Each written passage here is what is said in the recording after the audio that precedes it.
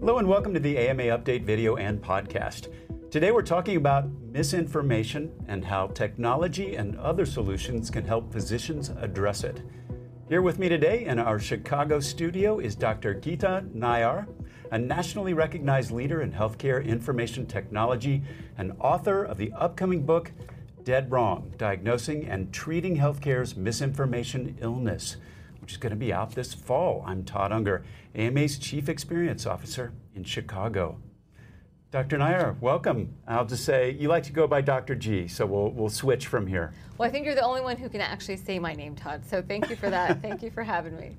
So since we last talked, you have been doing a lot of research and work looking at this, the threat of misinformation. We've had a lot of folks on the AMA Update talking about this and just how difficult this makes life for doctors. I am curious, just to start things off, what have you found in your research, and what are you going to be talking about in your book? Well, thank you for asking again. Look, the reality is misinformation has been around forever.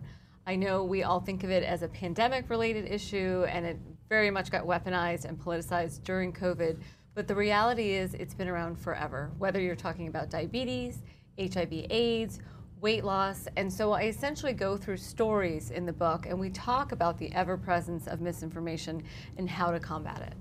But I don't remember, I mean, you said it's been weaponized and that it existed before, but not to this degree that we're seeing right now. What do you think accounts for that, just that magnification of it?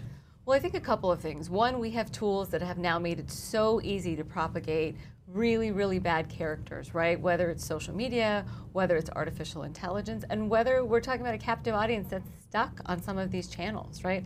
Often we have constituents that are only on those channels, and very rarely can you actually talk to a doctor, get access to a doctor. Have you tried to make a doctor's appointment anytime recently? It's like 3 to 6 months to talk to a doctor. So in the absence of that, in the absence of a true healthcare expert to follow, the noise has become louder for those anti-science folks. And what impact are you seeing on physicians?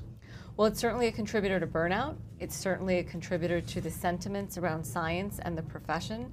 And look, the reality is physicians are left to clean it up. They're left to educate people on prevention, vaccines, the importance of masks, all the things we saw through the pandemic, but continue to see in other facets of healthcare like diabetes, cancer, and just basic primary care. So we'll just add fighting misinformation onto the list of all the other things that physicians have to do. They're not quite enough. It's hard, but you know, the difference is if we can use some of these technologies and tools to empower the physician. So if you look at organizations like the Cleveland Clinic, which I actually discuss in the book, their head of marketing and communications actually highlights how he took human-centered stories, scaled them at the enterprise level, used social media, used marketing communications, and actually drove patient acquisition, retention, and brand loyalty, but really using the voice of his own physicians and staff in a way that was accessible and relatable. And we just don't see that every day in healthcare. So interesting. We talk a lot about storytelling and marketing, of course, and such a role for that to play. When we think about communicating with Congress, for instance, what we hear time and time again is that those stories from physicians are just so important to tell, and it's great to hear it being played out in another arena there. Look, marketing is all about people knowing, liking, and trusting you. And one of the things physicians struggle with is all three of those, right? Is one, how do you get your presence out there? If you don't have a digital presence, you don't have a presence. You have to be likable, not speak in medicalese. You have to speak in plain, simple language and be reachable, be approachable. And people have to trust you. This all goes back to being very personable.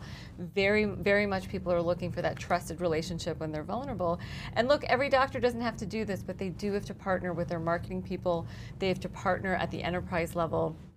Because if physicians don't do this, no one else will lead this. No one else will combat misinformation. The physician is the natural leader here. Curated from more than 3,000 major newspapers, magazines, and journals, the AMA Morning Rounds newsletter delivers the top stories in healthcare right to your inbox, Monday through Friday. Subscribe today and check out all the AMA's free newsletters at ama-assn.org/ My Inbox. That's ama-assn.org/My Inbox.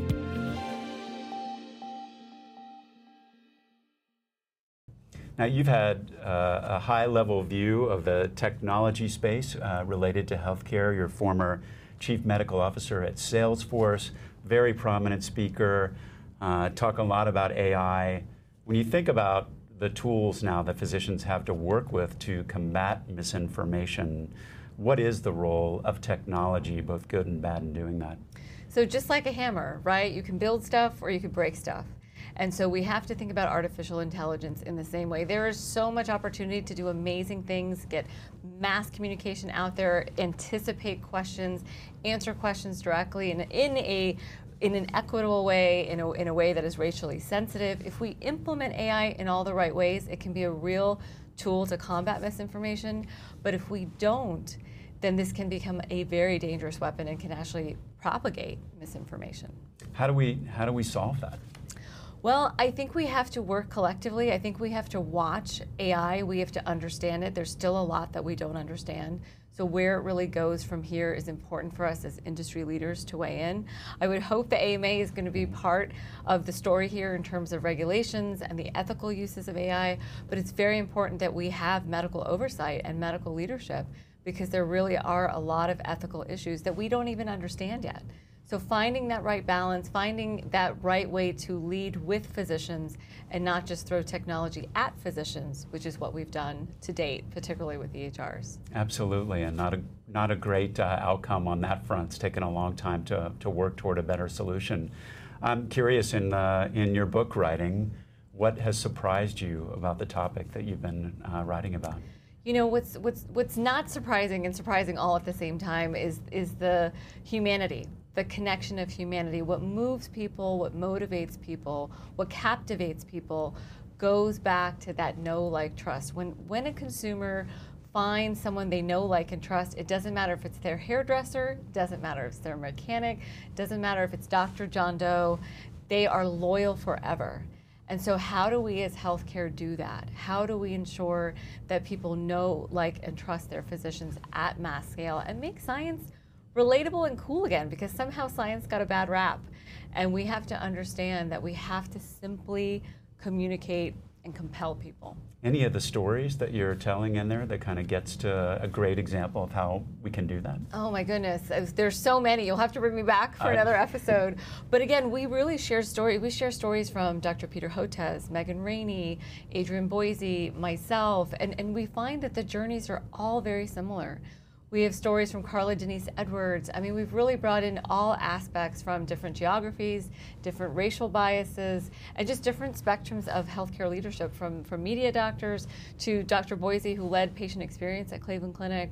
And so it's just really interesting to see it all leads back to the same thing, which is the humanity of medicine and how technology can either empower that or hold it back. That's so interesting. Dr. Hotez, of course, been a frequent visitor on the AMA update, and we've heard many of his stories about what he's gone through in terms of anti-science aggression. You both have books coming out right around the same time, so that's we do, but I don't have the same bow tie. He's got like really cool bow ties. That's what we did provide that for him, one of his bow ties at least. I'm curious. I want to go back to just something you mentioned before too, about this word marketing. And when it comes to physicians, probably not kind of front of mind. I think, you think maybe there's a marketing problem to be solved here with physicians. How does that play out? Well, first of all, to physicians, marketing is a bad word, and it shouldn't be, right? Marketing is how we combat misinformation. I say it's patient education, not marketing, but it's all connected, right? And prior to the pandemic, marketing was really, hey, we're on the corner of 7th and 5th, we're open 24/7, we've got virtual services, but now marketing is patient education, and it really is building patient acquisition, retention, and brand loyalty. And if you're not doing it, believe me, the retailer down the street is, the doctor down the street is, or the chiropractor or the PA, because in the absence of physicians, we are in a shortage issue right now. We have a burnout issue. In the absence of physician leadership in this space, there's other noise. There's so much other noise from so many other people, and they're taking your patients, and they're keeping them. And that may not be the best thing for patient care, because we know that outcomes are driven by informed, educated patients that see the same primary care doctor or specialist over time. And that's what drives health. That's what ultimately drives outcomes. So, really eager to read your book. Do you want to give one more shout out to it? Thank you. The book is called Dead Wrong. It is not an Agatha Christie novel. It is about diagnosing misinformation and disinformation. And I hope every healthcare leader out there reads it, is inspired, and does something about it. So inspiring to have you, and I can't wait to read your book. Thanks for dropping by the AMA studio. That's it for today's AMA update. We'll be back with another segment soon. In the meantime, you can find all our videos and podcasts at ama-assn.org/podcasts. Thanks for joining us today. Please take care.